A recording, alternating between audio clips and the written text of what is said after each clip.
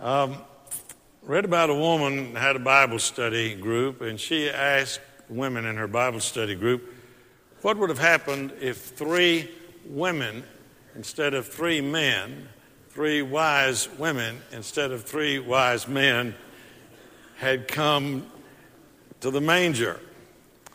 And she asked her class, and one of the ladies said, well, I know exactly what the difference would have been. Number 1, they would have asked for directions. Number 2, they would have been on time. Number 3, they would have helped deliver the baby. And they would have cleaned up the stable, made a casserole,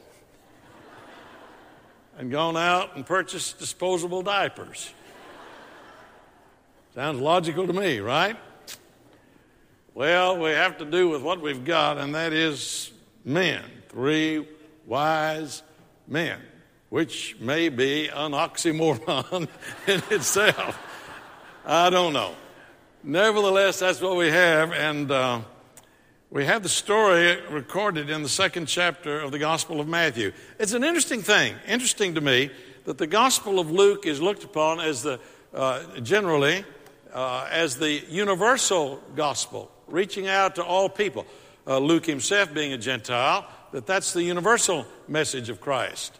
And that Matthew's gospel was primarily focused to reach the Jewish audience. But isn't it interesting that in the announcement or in the account of the birth of Jesus, it is Matthew that shows us the universality of the appeal of Jesus. Wise men coming from a foreign land, not Jewish at all.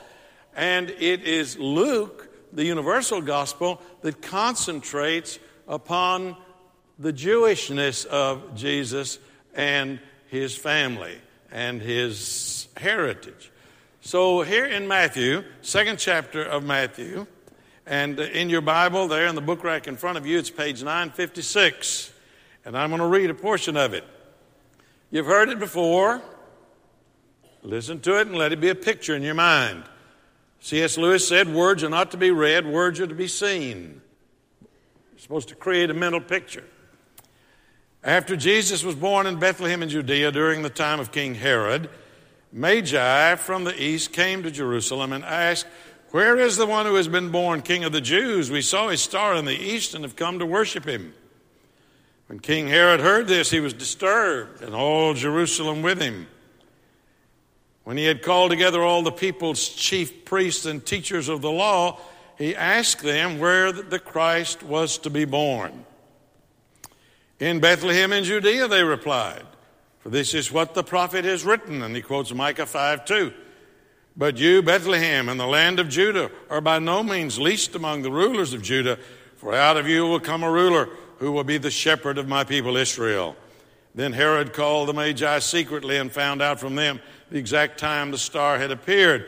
And he sent them to Bethlehem, and he said, now, once you find him, I want you to come back and tell me about him so I can go worship him as well. Well, we know that was a ruse, but the wise men at that point did not. You know, one of the perplexing things to me about this story is that when the wise men, or the Magi, these Oriental kings, philosopher kings, came, they went to the place where they thought a king would be installed and would be born, and that would be in the palace in Jerusalem.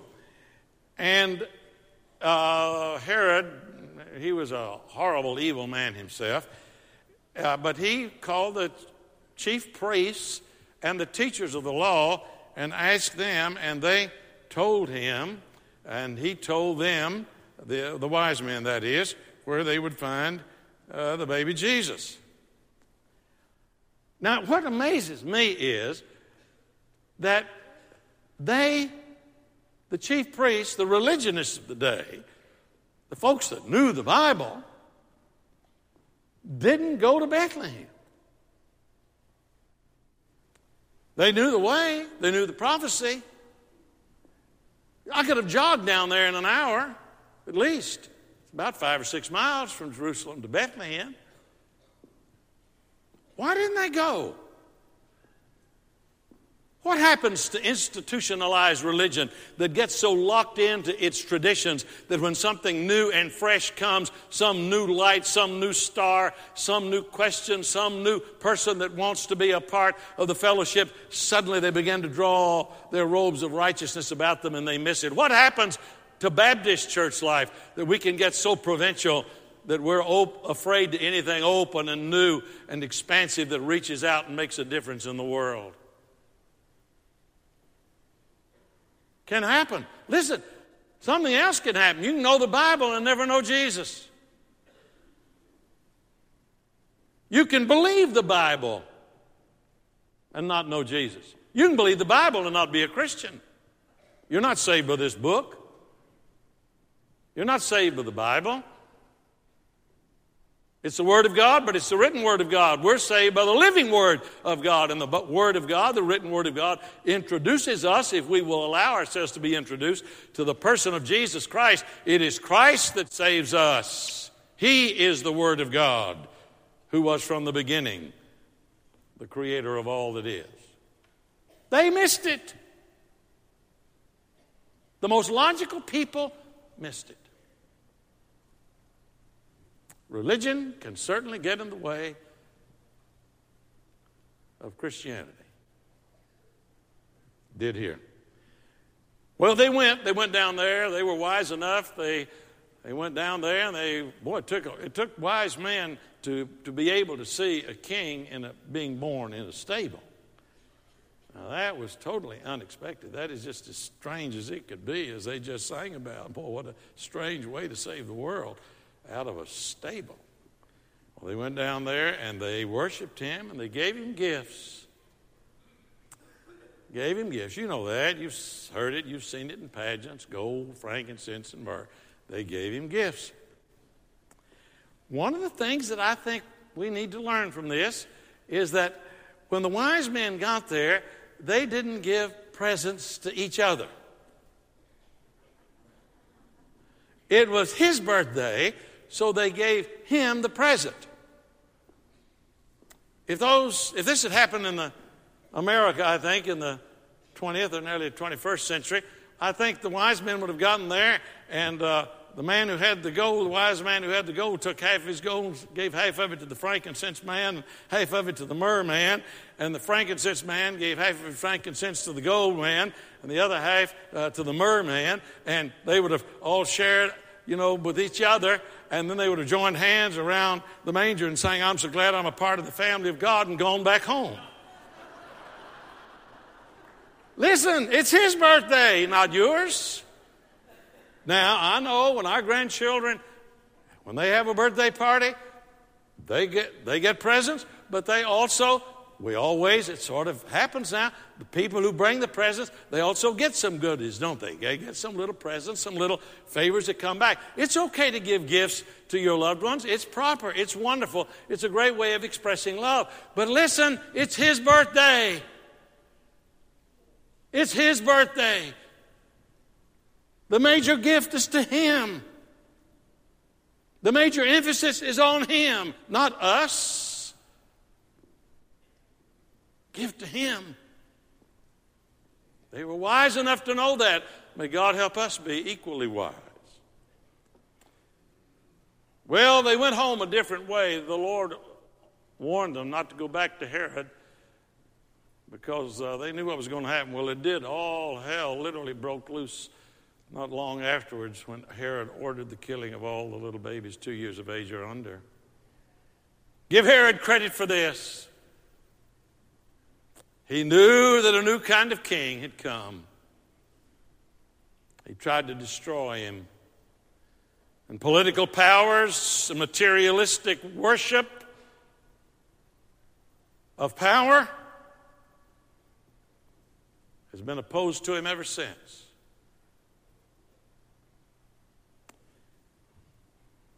Civil disobedience.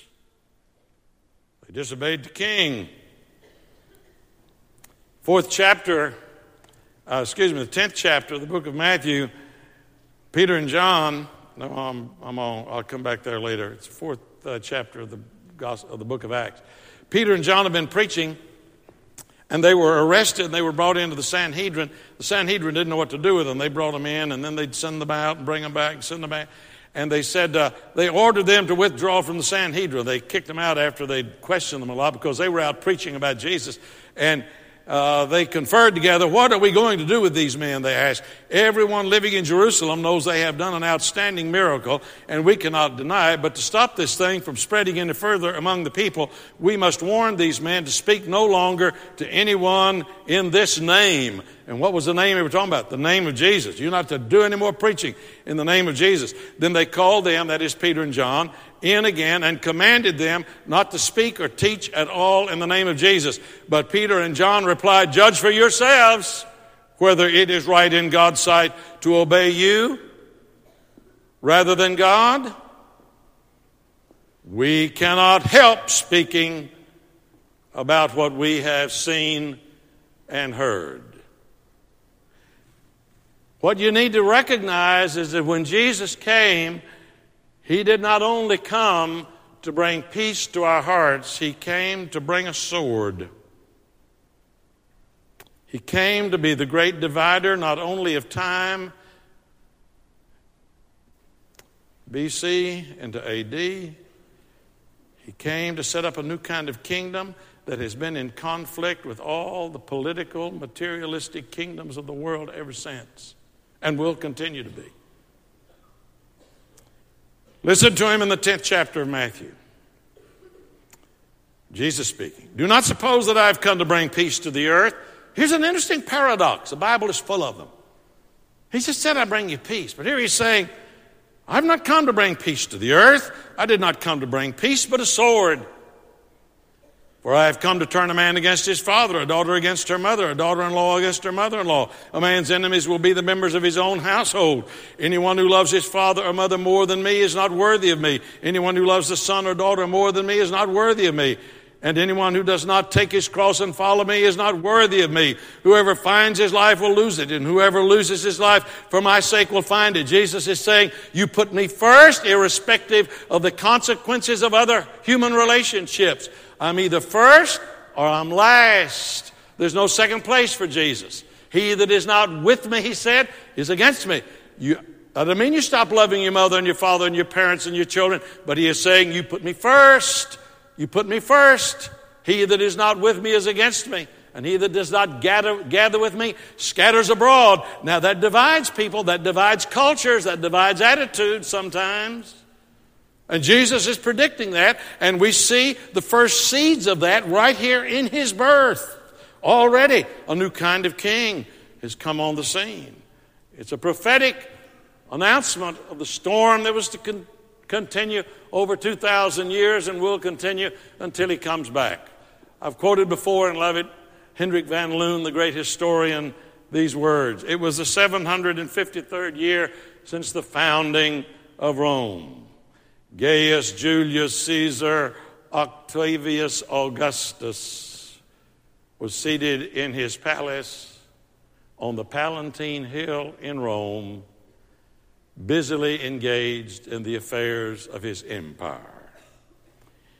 In a little distant village in the Middle East, Mary, the wife of Joseph the carpenter, was tending her baby boy who had been born in a stable.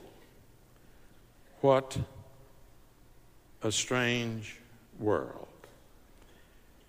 Before long, the palace and the stable were to engage in mortal combat. And the stable wins.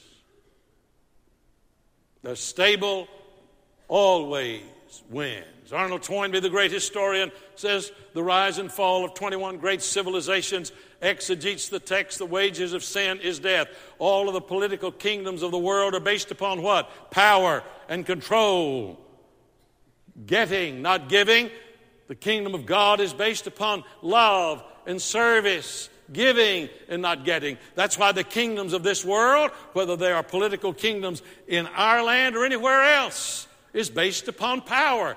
Jesus' kingdom is based upon love. My kingdom, he said, is not of this world. It's not like this world. It's different. It's a different kind of kingdom.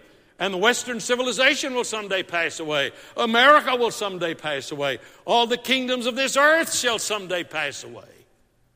But the kingdom of God shall be from everlasting to everlasting. Rome is in ruins. Plato's academy is dissolved. The golden age of Greece is in the dust. Aristotle and Socrates and Plato's schools have all been let out. And only the kingdom of our Lord and of his Christ still lives and reigns forever and ever and ever and ever. Amen.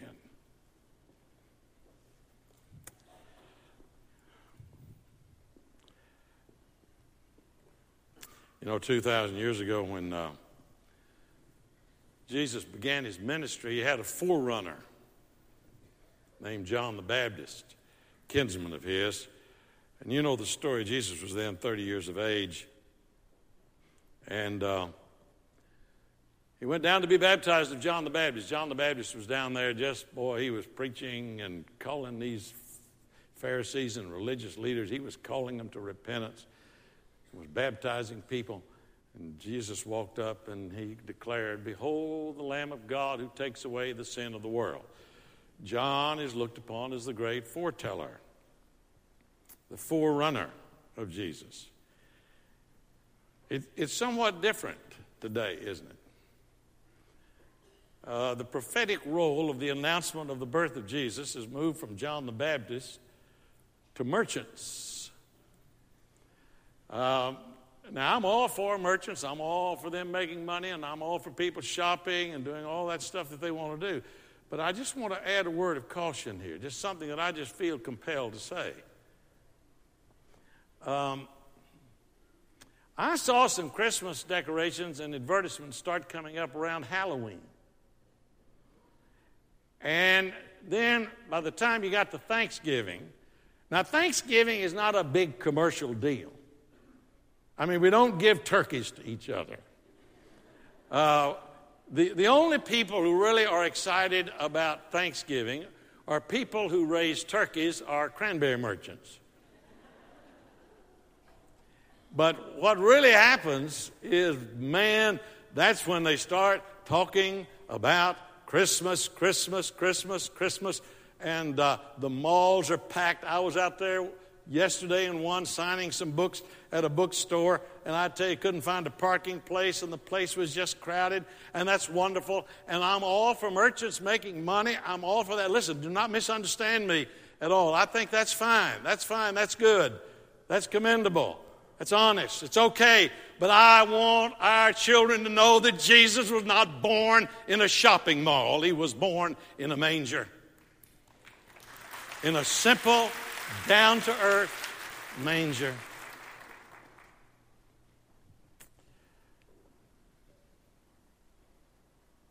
You know, I don't believe God sent his Son into the world to make us wealthy. I don't believe the great God of the ages sent his Son into the world to make us comfortable. Both of those may happen as byproducts.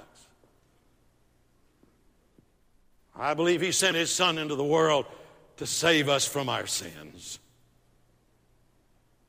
He didn't come here to just save us a few dollars.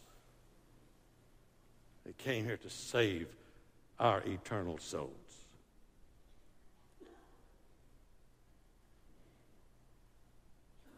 William Sangster is a renowned Methodist minister in American life. And he told a story that just grabbed me years ago. He was at a big convocation of a sort, like the Southern Baptist Convention. There was a big religious affair of some kind. And Mr. Sanger is a renowned preacher himself, pastor, and he was there, but he was not on the platform. He was seated in the congregation. But on the platform, they had a lot of religious dignitaries, and they had on their robes and their regalia.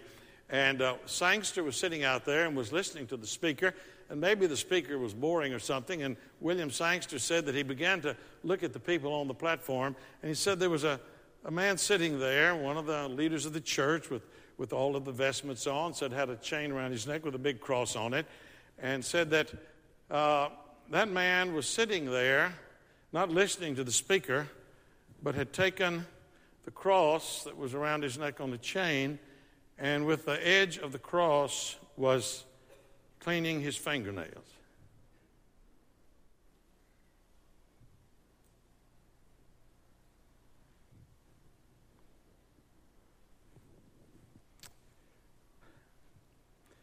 I really don't believe he came here to clean our fingernails. He came here to clean our spirits and our souls and our attitudes and our desires. He's not a manicurist. He's a redeemer.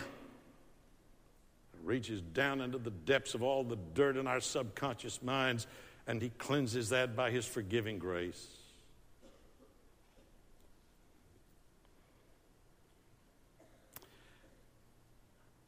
I know many of you have been away from home on Christmas. I missed 3 Christmases while I was in the Marine Corps in the 40s.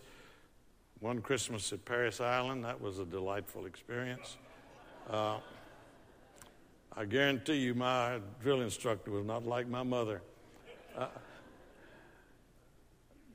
And then the others, I was away out in the Pacific and Japan. I was gone for 3 Christmases. Some of you were gone a lot more than that. RC, how long were you away? 7 years in prison camp. How many Christmases were you gone? About 2?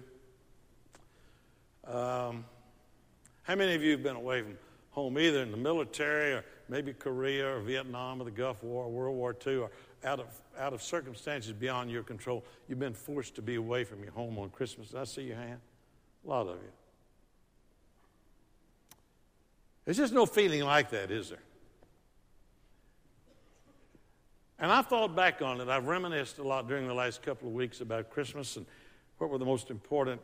I can only remember 2 gifts out of my childhood that I was given. I know I was given a lot of gifts. Although it was during the Depression, but I didn't know we were having a depression. But I only remember 2. But you know what I thought about when I was away those 3 Christmases? I didn't think about gifts, presents, food, even though we were eating some pretty pitiful food.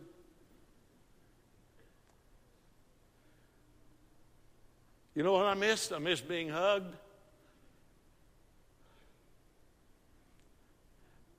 Loved.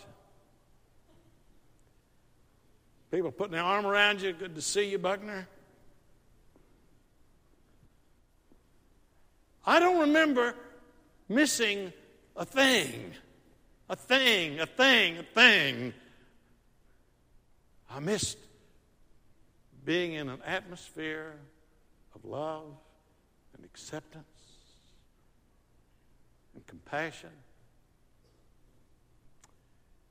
Isn't that what it's supposed to be? Can it be? Many of you know I love peanuts. Just great. Charles Schultz is a gift of God to the world, I believe. Schroeder was playing the piano. Playing what? Beethoven, that's right. He was playing the piano sitting there. Down at the end of the piano was Lucy. And Lucy looked at Schroeder and said, "If you do not tell me that you love me, I'm going to hold my breath until I faint." And Schroeder says, children holding their breath is an interesting phenomenon, and it can be the result of a metabolic disorder that can be corrected by a 40-milligram injection of vitamin B6. Or it can be overcome by eating more bananas, avocados, and beef liver. Whereupon Lucy looks out at us, the readers, and looks at us and says, I asked for love, and all I got was beef liver.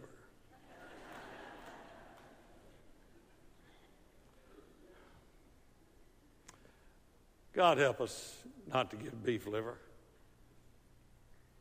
at Christmas. That's no substitute for love. No substitute at all.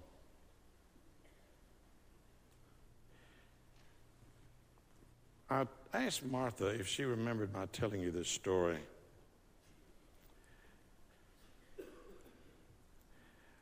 And she said, I don't think I've ever heard it. Now, she's heard more sermons from me than she wants to remember.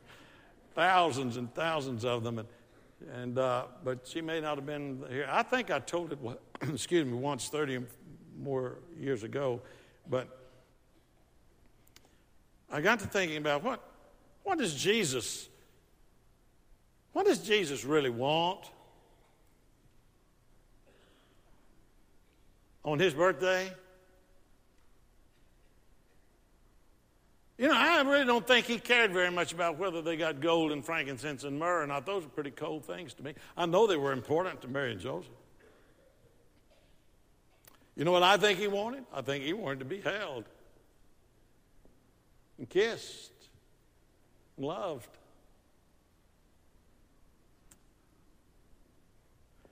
Don't forget, it's his birthday.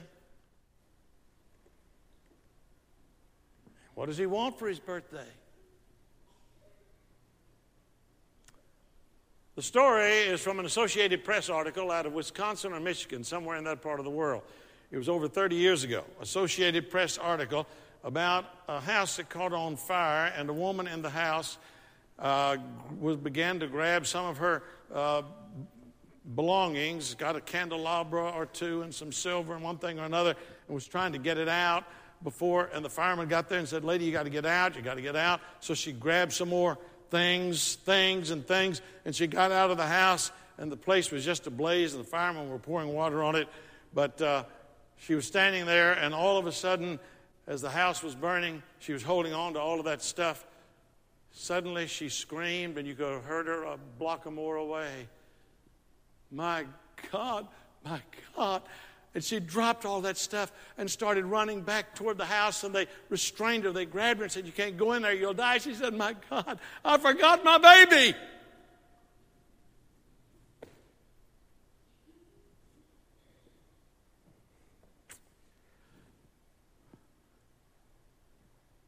Don't forget the baby. Gather up all that stuff and forget the baby. Well, you've heard it. A bell is no bell till you ring it, and a song is no song till you sing it. And love was not put in your heart to stay, for love is not love till you what? Give it away. You know what he wants from you today? He wants you to give yourself to him. That's what this invitation is, for you to come and say, I love him. You may want to join some other church in this city. We'll help you do that. That's not the important thing. The important thing is that you say to Jesus, I love you. That's what he wants from you on his birthday. Maybe you'd rededicate your life. And by rededicating your life, be saying that. Don't forget the baby. Don't forget love.